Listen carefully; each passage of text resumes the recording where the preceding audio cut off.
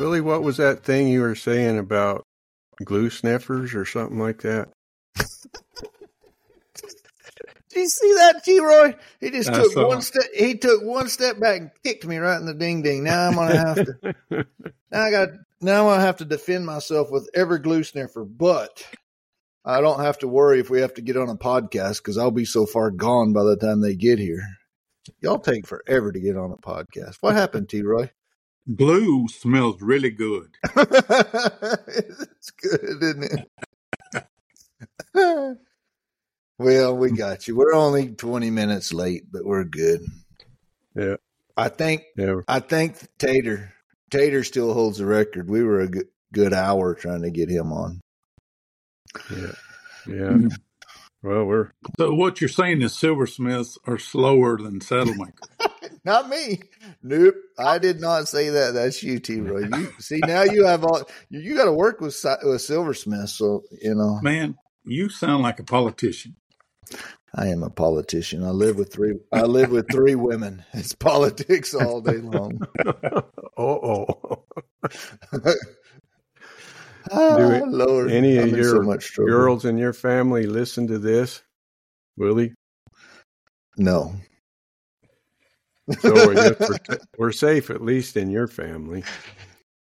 Yeah, for now we're safe, but no, Katie listened to it. Somebody texted Katie and said that we had been talking about her, and so she went to listen. And what are you saying? I said, nothing. It's all sweet. I promise. It's perfect. Well, ladies and gentlemen, we have none other than Troy West, clear from Azle, Texas. So I'm outnumbered. I got 2 Texans on the line right here today. Absolutely. Strong-minded individuals, aren't we, T-Roy? We are indeed, but I did notice you told the wrong time a while ago. He did tell the wrong time. You did. Oh, I did? Yeah. What did I say? You said it's 1 and it's 2. Oh, yeah. No, I said 1:45. Yeah.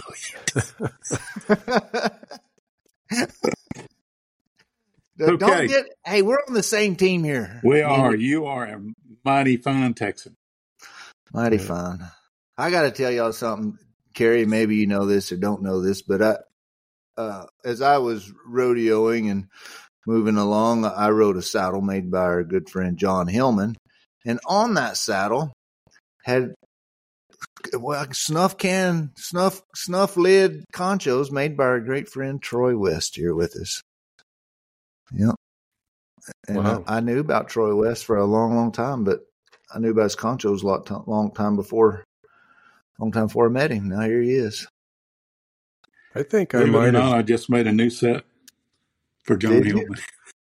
for John. Well, that's cool. Good old John.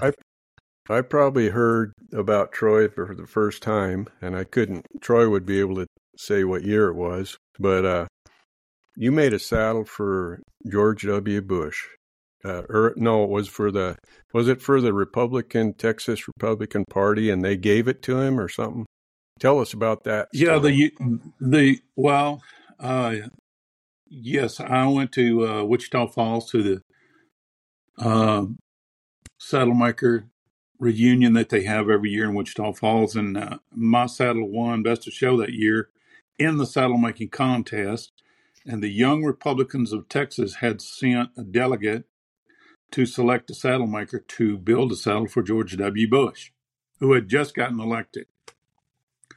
And so they saw my stuff and they liked it, and they contacted me, and they did commission me to build a saddle for them to give to George W. Bush.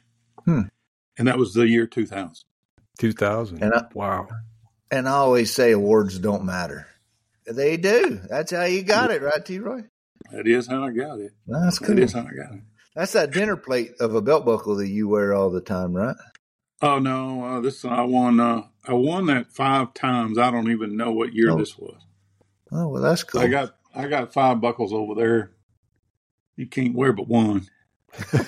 Now, have you seen the ladies make concho belts out of their husband's rodeo buckles? Or I know some ladies do that have worn them too. So yeah, that's kind of good idea. Mm-hmm. as we age, we wish we'd have won more, huh? But have a little more. We got a little more girth about us, and so it takes more buckle. Indeed. I got a pile of trophy buckles at my mother's house still. Oh, be dang. Hanging on the wall from the old rodeo days. Well, that's cool. What'd you do in rodeo? Calf roped and team roped. I'll be darned. I knew I liked you. Yeah, man, I grew up in where we lived. There was a rodeo 5 miles up the road as a kid, so we went to the rodeo every Saturday night. I'll be dang. You got tired of sitting in the stands, so you just got on one and said, here we go. Sure did. Started riding bulls. Oh, I wouldn't have said that. I won you one shouldn't buckle. Have told that. Well, look, I quit. Okay. I realized this is not a healthy way to live. So it didn't take me long to switch to the roping end of things. Went back to the pound event boys. Right. Built a roping arena at the house. So I grew up with a roping pen right behind my house, and we roped every day. Oh, there you go. I got a confession. Do you miss it? Yeah. Do you miss it? Do you miss it, T-Roy? A little bit. It's a lot of fun, but it consumes you. Oh, worse than that. It consumes you. Yeah. Mm-hmm. And my son does it now, and he has a pen at his house, and he ropes every day. Mm-hmm. But his main deal is training horses. Oh, that's cool. He's a trainer. Yeah. Well, this is probably going to get my roping card jerked out from underneath me, but we have a little FFA fundraiser this coming weekend, and they're going to have a big old goat roping. So I'm going to enter the goat roping, right? It's we exciting. Need a video. No horse, all on foot. You put your tennis shoes on and go at it. Well, those are fun. They are fun. I can promise you this fat boy's not going to be running very far, so that means we'll be throwing fast. They stick their head out. We're throwing. It's either going to be hero or zero right there. And we're not going down the arena. And what is the prize? Well, another confession. I won it last year, and I won about $1,200, I think. Oh, wow! Yeah, that's good cool. For you. I mean, it's serious deal. Regular old knife fight. Some of them. What's the entry fee? They had $10 a man. I think they had 500. Wow. They had 500 teams 2 years ago, and I got my butt kicked because I thought I was going to a little bitty local yokel fundraiser and entered with every kid there, and got there, and about 30 minutes into it, realized all the other fat guys that were my age that used to rope really good were there at the goat roping, and they came for blood. And I was like, golly, I got my butt kicked. But I reacquainted myself with them last year and said, we got a rope. And they said, yep, let's do it. So that's how I got back. So have you been practicing? No. No practicing. Well, I've roped a few goats, but it wasn't in a competition like that. We had pygmy goats one time, and off and on for when the kids were growing up and stuff, and I don't remember why I figured I had to rope them. It wasn't because it wasn't for fun. I didn't do that for fun, but I'll tell you what, you better have a fast rope with any kind of goat, loop. And especially pygmy goats. Yeah. We're roping little probably 3-4 month old goats is what we've roped in the past. So they're not big full grown goats. And yeah, they get a little erratic. You might say their patterns of movement are erratic and jumpy. So you got to be quick. It's all good. Well, T-Roy, we're not here. We were talking about you. Now here we are talking about me roping goats and nobody cares. We want to know about you. Where'd you grow up? Where'd you do your deal? I grew up in East Texas in the little town of Center, Texas. Like I said, my dad bought a place out of town where we could have horses. That was his motive, because we always wanted horses, and we got them. And just like I said, there was rodeo 5 miles up the road. There was another rodeo 10 miles from our town. So we literally grew up going to rodeos every weekend. Wow, that's cool. And we loved it. And In fact, I played football 1 year in high school, and after that, I quit because I was going to rodeos every weekend. In fact, that's what I want to be, pro rodeo cowboy. Yeah. We all fall into that trap early in life. Win your first buckle. Oh yeah, I'm a be famous. Watch this. I'll be rich. Yep. And so then my brother, who was a year older than me, decided to go to Texas State Technical Institute in Amarillo to the saddle making school. I didn't even know they had saddle making schools. But my parents didn't want him to go by himself, and so they asked me if I would be interested in going, which I absolutely was, because my brilliant plan was that if I couldn't make a living roping, I could fall back on saddle making. That's the next mistake that we've made in our career, right? Is thinking that our hands are going to make us rich. Exactly. But so anyway, that is literally what we did. And he waited a year, and we went together to Amarillo, Texas State Technical Institute. I didn't know it at the time, but I met John there. John Willemsma had gone to school there the year before we got there. And he came back for a visit to visit the instructors there. And that's where I first met him back in the year of 1977. Wow. Oh, but Schwartzy, did you know that we had people in our group that were real bona fide, highly educated doctors of a profession here? I didn't know. You got your doctorate out of the deal, right? Absolutely. PhD. I just don't tell people. They don't have to call me doctor. I went to school too, Willie. I'm a graduate of a saddle making school. Spokane, Washington. I'll be damned. So you saddle makers have been conflabbing together for lots of years, and that's how come there's so daggum many of you. You've been building a community forever, I guess, with all these colleges. Well, they no longer have that school in Amarillo, and I'm pretty sure the guy what's the name of the guy that taught you, Cary? Jesse Smith. Jesse. He's not still teaching, is he? No, he's long retired. And somebody else, it was Verlaine Desgrange, was a lady. I never did meet her, but I think she was from Cody. She taught that for a while. Didn't Bill Rogers? Seems like Bill Rogers did too for a little while there. But when they, I don't know if Verlaine quit or what, but they just folded up the school. But that was a state-funded school. It wasn't that in Amarillo? Was that under the purview of the state? Was that a VA approved, all that stuff, or? It was VA approved because there were several guys going there because the VA was paying for it, and some of them had no intentions of being saddle makers. It's just a free ride to go to school. Yeah, seemed like a fun idea. That's how I went to school. You went to school on a free ride? Hell no, not a free ride. Well, kind of. Living with the Darnells was my free ride, but no, just pretending that I was going to be whatever it is I was going to school for. Right.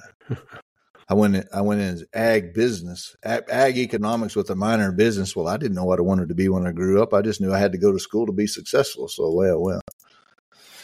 Now, the successful part's yet to be seen, but. We're hoping it works out for 46 years. Wow, 46 years. So I just tell people I'll probably just make a career out of it. We'll see what we do. Finally grow up. 46. We're gonna have to have a big old party in 4 years. Then. That's right. That's exactly right. When's your birthday? Cary, you're pretty close to that, ain't you?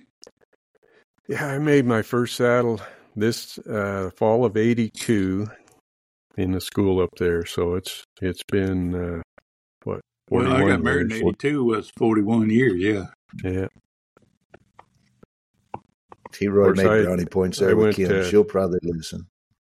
I worked in several leather shops, didn't build saddles, but I was a professional leather worker going back into the 70s. But so you wound up with an associate's degree out of that? Did they give out a certificate? They did. I almost didn't go get it because I thought, who would ever care to see a diploma? Kind of what was going through my mind when y'all were talking about this, but Yeah, you're a saddle maker. Let me see your credentials. oh, you got the paper. You're good. Well, there's plenty of people with credentials that are just blithering idiots, and most of them are in Congress. So And they're college educated too. Yeah.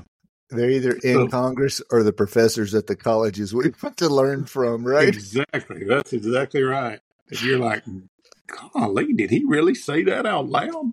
Man. Crazy stuff. Oh, well. So you've been building saddles full time ever since you got your paper and everybody thought you were good then? Huh. Well, I didn't think I was good then. No, but we know the truth, but once you get your paper, then you're bona fide. You're bona fide. That's exactly right. Well, that's cool. Yeah, I've been building saddles ever since then. Well, that's. And then now here we are, members of the TCA, and live happily ever after, right? Exactly. That's a whole story right happy. there. We are happy. Yeah, that's the story. Troy, so I've been sitting here contemplating whether I've been contemplating whether we want to share with the world just how dedicated you are, Troy. Absolutely. You are the most determined, dedicated men I know, and I have the utmost respect for you. And it's up to you whether you want to tell the story. But I don't mind, y'all. The TCA was a tough nut to crack, but I wanted to be in the TCA from the first time I heard of it. And so, yes, I began to apply and began to get rejected and apply again and get rejected and apply again and get rejected and apply again and get rejected. But what they would do was critique the saddle that I applied with, and I considered if I thought they were lying or they were wrong. But they weren't. Every time the critique was valid as far as I was concerned. And so the critiques were actually helpful. I mean, a lot of guys will let that sink their ship. It's humiliating. It's embarrassing. It's all of those things. So, yes, I applied 9 times and got in on the 9th time. And my attitude was, if I had not got in on the 9th time, I would have applied again. And so, I was in the room for a couple of those last ones, Troy, and the saddle maker said, "Man, I'm getting so tired of him. Let's just let him in. Just let him in. We just poor guy." No, that's not the truth. It is and now here you sit in the captain's chair or in the hot seat of telling your very best friend that he's not good enough to be a part of your group. That's the potential that happens, because as you apply, you do become friends with the men. They offer the opportunity to build on the critique, right? Here's my critique. This is why I think you're not good enough. Now let's fix it. And most of them will try to help you, right? Yes. And get through that. So there develops a relationship in that point. And so it is the worst thing in the world to have to tell a friend, you got to keep working on it, Oh, yeah. Yeah. It's a very personal experience when you lay your old head on the chopping block and you say, "Hey, we all want credibility and to be good enough for what it is that we do." And when you're told no, it is very personal. It stinks. It does indeed. It's a blow to the ego. Not that saddle makers have big egos. Boy, you knew that was coming, didn't you? I had the hammer cocked, man. I was fixing to lay her down, but you beat me. No, those big egos are terrible. They're everywhere, but they're terrible. Yeah. And I've talked to several saddle makers, and it came up in the conversation. I told them I applied 9 times, and they're like, "I would never apply 9 times." Well, I would say you will never get in if you quit. That's right. And so I just kept hammering it. Troy, I had the exact same feeling. I didn't have I had the opposite experience, but I had that attitude. It didn't matter. As I looked at the group as a truck full of winners, and I wanted to get in the truck with winners, right? And so I just wanted to be applying. And my answer was the same if I got in as if I didn't. I got to go home, go to work, get better, right? And exactly. If you get in, now that you are in, and you're quote unquote good enough, and you've arrived, it's been a whole nother level of work and journey on top of where you never dreamed you would go, right? Absolutely. We're making stuff that we would have never made had we not got into TCA, or I am. I am too. Yeah. And yes, and I've seen your work greatly improve since you got in. Oh, it's not even we're close to the same. Right. Or no, we're close. And so, yes, we're all motivated to, keep improving and keep learning. And honestly, that's actually fun. Oh, yeah.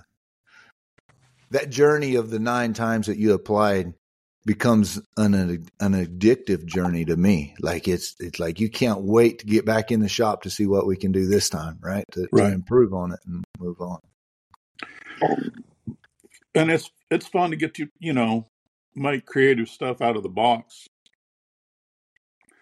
I would have probably never covered a guitar with leather if I were not in the TCA. I would have never made leather covered lamps if I were not in the TCA. Just so many of those pieces that are unique and fun. The skull, right? Fun covering, covering skulls with leather. What's fun for all of us is to be creative, and every one of us enjoy the creative part of that. We talk about it all the time, don't we, Schwartzy? Scratching the creative itch. Yeah, and that also brings up a topic, a question that we've been dancing around for 25 years, and that's what's cowboy, what's traditional, all of that kind of stuff. You just listed off a guitar, lamps, buffalo skull, that sort of thing. Obviously, Troy, you feel like that stuff is appropriate. That works for you. That works for our show. That checks the box in what we're trying to do as a group. Can you talk about that a little bit? Some people would say that's not traditional. That's not cowboy. Well, those are good questions. What is traditional? Is a longhorn steerhead is very traditional to me. I'd love to have those things hanging in my house. Matter of fact, my wife would love to have those leather covered lamps in our house because they're Western. In fact, I thought part of our job was hopefully to come up with items that's never been seen before, or certainly never, that's difficult. What hasn't been seen before? In fact, in Ecclesiastes, it says there's nothing new under the sun. So that's a tough box to check off, but we can do things differently. And that's the goal and the motive of every one of us. You try to do every pair of spurs completely different from the previous pair. You're not doing the same pattern over and over and over. Same with our tooling patterns. We want to do new creative stuff. Obviously, a Western saddle is traditional, but we're back to stainless steel didn't come into Western saddles until they developed stainless steel, and I don't even know when that was, but it hadn't been 100 years. Yeah, I don't know when stainless steel was made either. That's a good question. Something I should probably know. Well, I'm the old traditionalist argument, which our last podcast, Troy, was on technology, and I'm one of the guys that uses every piece of equipment and technology and tool that I can possibly get my hands on to do my world, and because my hands still the ones that create it, and it's still a one-off, and nobody else, good, bad, or indifferent, is doing what I'm doing, right? They may be doing better, but they're still not being me. I'm being me. So the old traditionalist thing, when you take a saddle, or like I have two things that I can make for our show, a bit or a pair of spurs. But man, and the horse hasn't changed for over 1 million years. He's been basically the same animal, and or however long, for forever. He's looked the way he has, the horse has. And so we have parameters as saddle makers or bit and spur makers that we have to fit within to be functional and a part of that, fit the physique of a horse. So you can't get too far out of bounds. But boy, there's a lot of different ways to say that. And the minute, I very rarely hear it, but I am contemporary with my designs, and as y'all know, play to the Western performance horse world a little bit and trying to get more involved there. Well, that ain't there. There's a large faction of that crowd that's not, quote unquote, what our great grandfather said was traditional, right? And so, I try not to get too bogged down in that traditional thing. Does it work, and is it communicating, and is it pretty? Right. Does it? So I don't want to build a bridle bit that doesn't look like a bridle bit, though. Right. I want it to look like a bit. When you see it across the room and go, oh, look at that bit. I don't want you to go up and go, golly, what's that? What did Wilson make? Oh, hell, it's a bit. I think you got things out of balance when you do that. Right. But as long as it looks and represents what it is that we're doing, and then as they get closer, go, oh, wow, I've never seen anything like that. Then I think I've done good. The story of the West is always been an evolving narrative, right? It's so I think what we're trying to do is to stick with traditional things. As saddle makers, of course, there's a mandate as an active member, you got to bring a saddle. So after you get that done, you check that box, then you can open the playbook and then start stretching and experimenting with different forms that fit under that big umbrella of Western, of cowboy, of the whole story of the West and how it's evolved and grown and changed and that sort of thing. So yeah, the traditional in our title, yeah, we could get crucified pretty easily by some people over that whole thing, but we haven't allowed that to hold us back. We've been jumping in with both feet on a lot of stuff that's some would consider non-traditional. I do think that a lot of folks get hung up on the word traditional really bad, and since I can't read, it's never bothered me because I couldn't read it. So, I never worried, but again, in a lot of ways, I'm very traditional. I feel like I am, but in a lot of ways, man, I blow it smooth out of the water.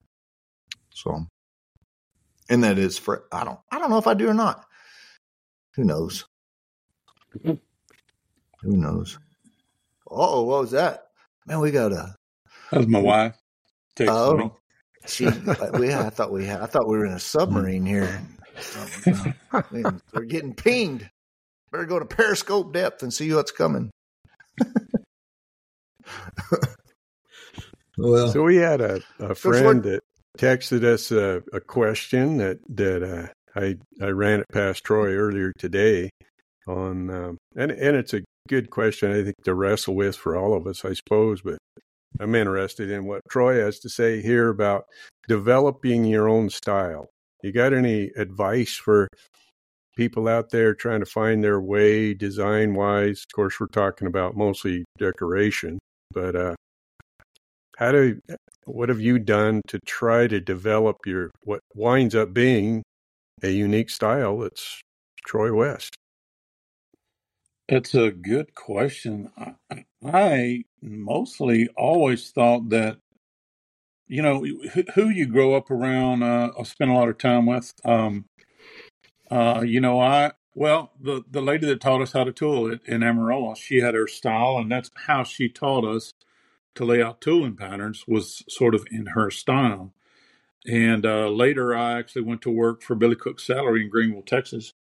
Jalen Gore was the head tooler there, and he had his own unique style, very similar to hers, but also different in its own right. And he was super talented at laying out tooling patterns. As a matter of fact, he got in the habit of going in the bathroom and doodling on the toilet paper. And so whenever they needed a new tooling pattern, they'd tell Jalen to go to the bathroom. So he would come up with a new tooling pattern. And so I was influenced by Jalen, I would say, a lot. And then just being in Texas and seeing all the Texas style. And you just do your own thing. And so my way of doing those things, I just felt like everybody did. Their style was almost a natural part of a blend of all the things they've seen and done and liked. There's flowers that I like and there's flowers that I hate and that other people love and do all the time. But I don't even find them attractive. Are you still friends with those guys? Oh yeah. Yeah. Oh. I don't even tell them that flowers. What? I know how y'all were glue sniffers, Keep going. I side railed you. Sorry, you were in a good thought. Well, and then some guys will chase a saddle maker so hard that they duplicate that person's work way too much, so that they don't have their own style. They're duplicating the other person. That's not a good thing. But I know we've seen that. I know Cary's seen that, and I don't know how to tell you how to develop your own style. I assume that everybody just how they did it became their style, and just being a blend of everything you have seen and done and that you liked. I wonder progression. If it. Yeah. It is a natural progression, and I think maybe we can relate it to handwriting a little bit, right? There's different styles and techniques of handwriting, but each individual has his particular calligraphy, their own little deal. So when we start drawing the letter A in kindergarten, they've given us a picture to copy, and we trace over the top of the A at first, and we go through the whole deal, block lettering and all this stuff, and then ultimately it goes into cursive later on. But we start out by copying those letters, tracing over them. And then ultimately the teacher grabs the paper that we've been copying and throws it away and says, draw your own letter A. And at that point, you have to fall back on your memory, what your retentive skills, is that a word, retentive? What you retained of the yeah. Don't be asking I know y'all in English the glue words from saddle makers. It's too early. Too late in the day for us to be.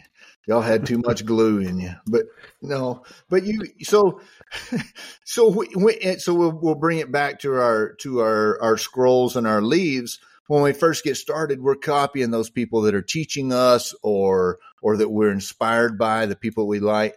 But to me, if you want to become your own man, your own person, your own style, when it's time to do your own story, you throw all the cheat sheets away and you draw your own leaves and you draw your own scrolls. And at some point you have to do that. I've been trying to copy Winston Churchill for a long time.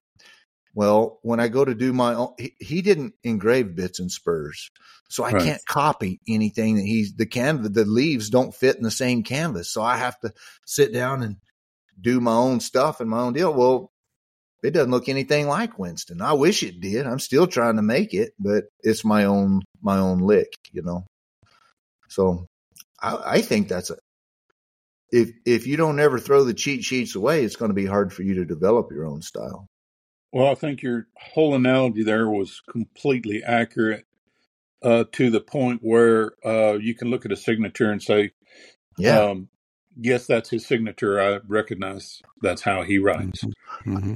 As leather guys and leather tooling, y'all can look at somebody's tooling without a signature whatsoever anywhere close and know who did it. If they're if they're known to y'all, right? You know exactly. That is exactly right. Engravers are the same way. You can look at it and go, "Oh, there you go. I know who did that." Right. I also think that literally drawing. When we start out, we would make knockoffs of flowers. There's a flower I like, so we make a knockoff, which means you literally take an accurate pattern of that flower and transfer it to a piece of leather, and literally take a swivel knife and cut that flower in there, and then cut around that flower with a knife on the outer perimeter, and that is a knockoff. So you can get a piece of leather damp, lay that piece of leather on it, and hammer it on there, and the print of that flower is there. In other words, we duplicate the same flower over and over. That's how we did it for many years. And then some guys actually started drawing their own flowers from the start. And I find that drawing those flowers by hand makes that thing much more alive and super attractive. So you take projection artists now, which projection has been going on in the 2-dimensional art world for a long, long time. But when you have to project your story on canvas, that often means that you have to take multiple photographs to get the story told the way you want to do it. Otherwise, you're limited to only what the camera can do. Well, I've seen drawings and that the man and horse will be looking one way, and the bull that they're supposed to be getting is looking at an off angle, right? Nobody's looking at each other. It doesn't make sense. And so you often do that when you go to knocking something off. It doesn't fit the canvas, the story like you want it to be told. And so the expression that can come from the pencil is much greater, in my opinion. Right. Much and greater. That's there's a lot of guys that are superb craftsmen. Yes. Can build a flawlessly mechanics. Smooth, great mechanics, smooth saddles, but they lack the ability to lay out a tooling pattern. So that hinders them, at least in that area of creativity. And I think that's one of the things that the guys on the TCA are those guys that most of them are pretty good artists with a pencil. So do you lay your patterns out on paper, Troy, or do you draw directly? I do both, but most of the time I will draw on vellum, especially if I'm going to do a lot of over and unders, and I do a lot of over and unders because it's just attractive. People like it. You can do too many. It can be excessive, but yeah, I do. I will, especially a TCA saddle. I'm gonna draw it on vellum for sure and transfer it. You sit there and do you look at the drawing for weeks, months on end before you get started? Do you are you that far ahead of schedule? Well, you know what I told my wife this year? I'm going to start in November. And you're laughing because we're almost to December and you ain't got started yet. Yeah, man, I got some saddles I got to build before Christmas. And, and I got 2 guys wanting to come. Schwartzy's already started. Get out of here. Yeah. Good for you. I'm chipping away at it. I'm way ahead of where I've ever been in 25 years, but it takes a while to kind of get ahead of the game, and instead of playing from behind and all the time, play like you're ahead, like you've got 3 touchdown lead. That helps. Mm-hmm. It's good. It's good. Yeah, that's good. I do have some saddles I've got to build. Well, how many hours a week are you getting? Billable. The topic of the year. Yeah. I'm sensitive towards it, Troy. I'm very sensitive towards this topic, to be honest. I had a guy come yesterday morning, stayed till noon. Oh. Another guy came this morning. I think I texted Cary when he left, I don't know, 10:30 or so. Well, you know, and the guy yesterday had a saddle that I made that he wanted to sell for $9,000. And you know, I got you can't just say, dude, I ain't got time to mess with you. I can't.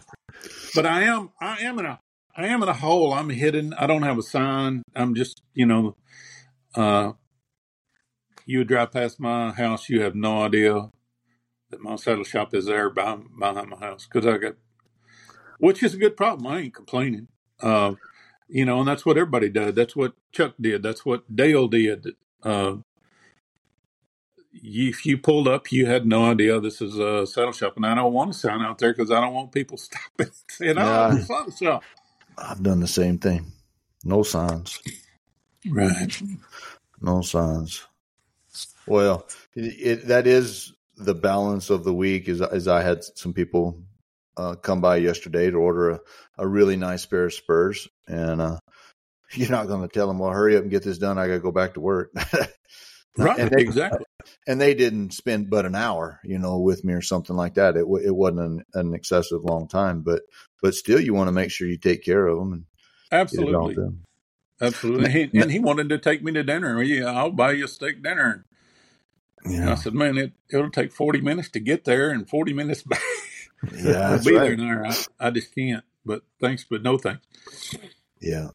I'll tell you something else I've done but I have, I had some friends come through the other day and just want to hang out and talk. And poor old Mike, he gets thrown under the bus. My CEO is Mike Skinner, Troy. He challenged me, which means I have to, right? When he challenges, then I have to. That's my way of interpreting that. 40 billable hours a week. Well, so I throw him under the bus and I say, hey, I got this guy hired and he's a turd and he's making me get 40 hours a week. And so I told my neighbors, I said, man, y'all come in, have a big old time. I'm going to keep working. If you don't mind, I got to get 40 billable hours a week and just go to work. I can't hear you. I know. Get over here closer. I can't turn this bell sander off. Come here. Right. Yeah. Snuggle up here. Yeah. And when my brother and I worked together, we had a retail store and he still does. He still runs it. And people would come in and say, you know, I just want to watch your work. And then they just talk and talk and talk. Man, that, you know, I understand you got free time, but I don't. And it's literally costing me money every time you ask a question. And anyway, that's kind of the retail deal. That's the downsides. I remember at one point Gary Dunshee at Big Ben Saddlery moved his bench out of the store and took it to his house, and it affected traffic into the store so bad because Gary wasn't there, so they didn't come into the store anymore, that he moved his bench back into the store. He made more money in the store by being there than he did not being there. Right. And in fact, that's it's a huge attraction.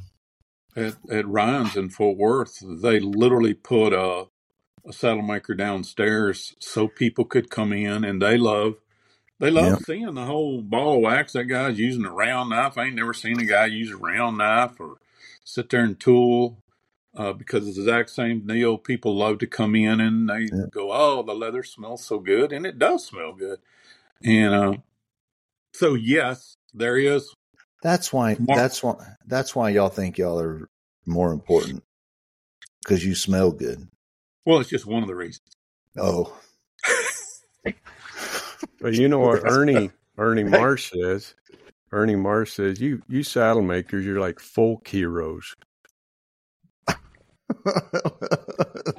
So Is as that glue like sniffers, we may be sniffing glue, but we're folk heroes too. So they're folk Kind heroes. of like Bigfoot.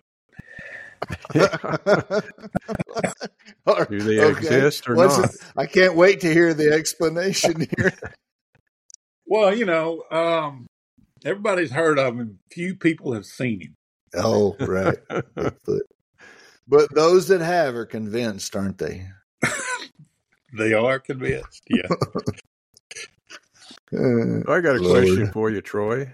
So, all right, we know you're a man of faith and all that kind of stuff. How does your vocation as a saddle maker, how does that fit with your belief system, and can you share with us how it is your vocation as a saddle maker fits with your life of faith? Oh man. Or do we have more? We need an hour, or instead of 15 minutes, or only 5 minutes? We're gonna get a sermon right here. He's gonna get up on the pulpit. Well, you know what? I had a guy write me a hot check one time for $5,200, and I went in my bedroom and I got on my knees and I said, "Lord, I'm a saddle maker. This is America. There ain't that big a demand for saddle makers. What do you want me to do?" And immediately a scripture reference popped into my mind. Exodus 31:6. I'm like, where did that come from? I said, Lord, I need to know, do you want me to keep building saddles or do you want me to do something else? Exodus 31:6. Lord, you don't understand. I need to know, should I keep building saddles? Or do I need to do something? Well, to say, Lord, you don't understand is the epitome of stupidity. The word says his understanding is inscrutable, which means he understands everything to the uttermost. But we were just having this conversation. And every time I asked him, you were arguing with him, is what it boils down to, which is legal. Well, I mean, it's not smart, but it's legal. It is legal, and he's very patient and kind. Anyway, so I finally said, what is this Exodus 31:6 keeps coming to my mind? You want me to read Exodus 31:6? So I opened up my Bible. I had no idea what it said. I didn't know if Exodus had 31 chapters. But it said, in the hearts of all who are skillful, I have put skill, that they may make all that I have commanded you. So I was shocked, but I found that to be extremely encouraging.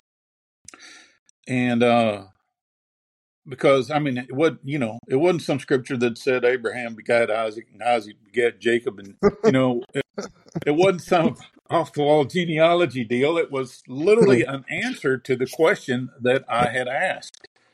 So it was encouraging enough to me to continue to build saddles. So let me tell you this story here, because it's an amazing story even to me. And so what happened?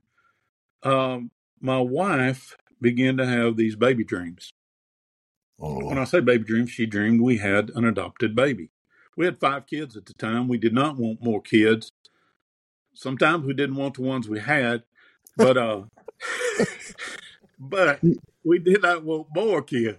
You can't say that. Everybody knows what that means. I love my kids, and they know it. Children are a blessing, the fruit of the womb, a reward. Yeah. So I'm just saying, you got 5 kids, man. You need help. Yeah, you need help from heaven. And in fact, there's people going, man, if you have 1 kid, you need help from heaven. And that's true. We do need help. Yeah. So anyway, she started having these baby dreams, and she'd have it, and she'd, a week go by, she'd have it again. A week go by, she'd have it again. And I'm thinking, oh man, is she secretly wanting to have another baby or something? And I said, well, how do you know it's an adopted baby? She said, well, one time it'll be a little black baby, one time it'll be a little Hispanic baby. It's just one we adopted, and we've taken care of it. And then she started dreaming that she was pregnant. Oh, yeah, and then she dreamed it again, and she dreamed it again, and she dreamed it again, and then I started dreaming that she was pregnant. And she would dream she's pregnant, and I would dream she's pregnant. And she would dream it, and I would dream it. This went on for literally 2 full years of us dreaming that she's pregnant. So finally, I said to my wife, God spoke to me in the Bible in dreams. Is it possible that he's trying to speak to us and we're not getting it? So I studied all the dreams in the Bible. It is an incredible study. God started speaking to men in dreams in the book of Genesis. He spoke to lost men and he spoke to saved men. And the language of dreams is metaphors, and God loves metaphors. Jesus said, my sheep hear my voice. Jesus said, I am the good shepherd. Well, Jesus was never an actual shepherd, and we're not sheep, but the Bible says we are God's people, the sheep of his pasture. So sheep follow the shepherds. That's the analogy. And so that's the whole ball of wax of dreams in a nutshell. So here we are dreaming a baby dream. What does a baby represent?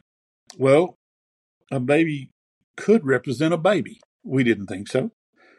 It could represent a new ministry, and it could represent a new business. At this time, I was working with my brother at West Brothers Saddlery. And I told my wife the only thing I ever really wanted to do was have a saddle shop at my house and just build saddles at home. So I figured out what it would cost to close in my garage in my house. And at the time, all I needed was 2 walls and, a door and some windows and insulation and a little wiring to close in my garage. And I knew Dale Harwood worked in his garage, so I thought that was a pretty good plan. Anyway, so I figured out what it would cost, and the cost of materials alone was $1,500. So we said, let's say, Lord, if you're telling us to have our own business, I need $1,500. And we said, let's don't tell anybody what we've prayed because we don't want any outside influence. 3 days later, I got a check in the mail for $200. 2 days from First Baptist Church. The church sent us a check for $200. We were not in financial need. We hadn't told anybody anything, and they sent us a check for $200. 2 days later, got another check for $200. Next day, I got another check for $400. In 2 weeks' time, they sent us $2,200 from First Baptist Church. I called First Baptist Church. Hey, I keep getting checks from First Baptist Church. What is this? What is this? And she said, well, you know what? People just keep coming in here and saying, we want to send you some money. And so we just sent you the money. Now, when you get checks from a church, isn't it like God sending you money? And we couldn't even. I would say so. We couldn't even say, gee, I wonder what this money's for. And so that is literally when I started building my shop at my house. And while I'm building this shop, I had another dream. Oh, and in Lord. my dream, I took 2 MIG welders and put them in the womb, and 2 nail guns and put them in the womb. Isn't that a ludicrous dream? Now, going back to the Bible in the Old Testament, Pharaoh had a dream. 7 fat cows came up out of the Nile, followed by 7 skinny cows. Skinny cows ate the fat cows. Now, that's a ludicrous dream. Then 7 fat ears of corn came up out of the Nile, followed by 7 skinny ears. The skinny ears ate the fat ears. So Pharaoh was perplexed by this dream. He's a lost man. He doesn't know the Lord. But he told his people, and they said, well, there's a guy in prison, Joseph, who interprets dreams. So they go get Joseph, and Joseph said, interpretations of dreams belong to the Lord. So what the seven cows and the 7 ears of corn are 7 periods of time, or 7 years. The fat cows represent years of abundance. There's going to be 7 years of abundance, followed by 7 years of lack. That's why the skinny cows ate the fat cows. The 7 years of lack or famine will consume the 7 years of abundance. And the same with the 7 years of corn. 7 years of abundance, followed by 7 years of lack, and the lack will consume the years of abundance. So what you need to do is get a plan and plan for, during the 7 years of abundance, set aside 20% to get you through the years of lack. So that's a ludicrous dream that he had that had meaning. So my dream was 2 MIG welders, putting them in the womb, and 2 what did I say? Nail guns. Two nail guns, put them in them. Crazy. So I was talking to my friend, and I told him that. I told him what Pharaoh's dreams were. And he said, Troy, we just asked you last night if you had all the equipment you needed. And you said you had everything but 2 pieces of equipment. I'm like, that is exactly right. God is telling me to get the 2 pieces of equipment that I need so that I have them ready when the baby is born. The baby is the new business. That's what God had been telling us. I want you to have your own baby, birthed of your own desires. The adopted baby was West Brothers Salary. It was started my dad. It was my dad's idea to build a shop right next to his house, and we worked together. And that was West Brothers Salary. But it was just a baby that we adopted, and we took care of it. And now God is telling us, I want you to have your own baby and birth of your own desires. So now He's telling me get 2 pieces of equipment and you have them ready for when the baby's born. So I started looking for equipment. I ended up driving to Tioga, Texas, to a guy who sold saddle maker equipment. I knew that he was a liar. Everybody knew he was a liar when so I just knew, just look at the equipment. If you like it, buy it. If you don't, and when I got there, he lied to me so bad. I was like, I cannot buy anything. He didn't tell you that MIG welder was a good sewing machine for your leather, well, did he? Again, no. I don't use MIG welders or nail guns. I know. I'm really glad to know this now. Okay. Well, see, I'm telling you, he speaks in metaphors. Yeah. So, in fact, I needed New Testament verification on this dream business. Yeah. So God sent the angel Gabriel to Mary, and he told her, you're going to conceive and have a child. But he told Joseph in a dream, Mary has conceived of the Holy Ghost. You're supposed to marry her. Now, what if you woke up one morning and said, Mama, I had a dream last night. I'm supposed to marry Mary. And she'd say, dude, did you eat too much pizza last night? But that's literally what happened. Then God told Joseph to move his family 3 times, each time he told them in a dream. God told the wise men not to go back and see Herod in a dream. God told, when Jesus was before Pilate, Pilate's wife sent word to Pilate and said, do not hurt that righteous man. I was troubled very much last night in a dream. So here's all these New Testament dreams. God is literally warning Pilate through a dream not to touch Jesus, and he did what we all do, and that is ignore the dream. And he obviously crucified Jesus. And then the apostle, then Peter said, in the last days, I'll pour out my spirit upon all flesh. Your young men will have visions. Your old men will dream dreams. So here he is telling us, in the last days, we will have dreams. And it's one of the ways that God can speak to us. So, yes, God is telling me not to use MIG welders or nail guns, but simply to get the 2 pieces of equipment that I needed, which was a band knife and a sewing machine. So this guy who I went to see lied to me so bad that I drove all the way home, and I was 10 hours on the road, 5 hours up there, 5 hours home. And I told the Lord, I do not have the time or the money to drive all over the place looking for this equipment. Would you please tell me what I should get and where it is? I didn't have a dream that night, but the next night, this is what I dreamed. I dreamed that I was talking to Ray Holes of Ray Holes Saddle Company fame, and he is looking through the wood slats of a crate. And I said to Ray in the dream, I said, you ought to recognize that. I just got that in from Sheridan. So I woke up the next morning. I told my wife, listen to this dream that I just had. I dreamed Ray Holes was looking at a 12-inch USMC band knife on a crate. Now, I never met Ray Holes. In fact, he was dead at the time. In fact, I called Ray Holes Saddle Company. And I said, how long has Ray Holes been dead? They said 7 years. Why do you ask? I said, well, you know what? I actually had a dream about him. So I've got to figure out, what does this dream mean? Well, who does Ray Holes represent? to me, he's a world famous saddle maker that doesn't do anything anymore. What is he looking at? He's looking at a 12-inch band knife on a crate. And I said it was from Sheridan. Well, I know a world famous saddle maker who doesn't do anything anymore. His name is Don King. He lives in Sheridan. So I called Don King and we chatted for a few minutes.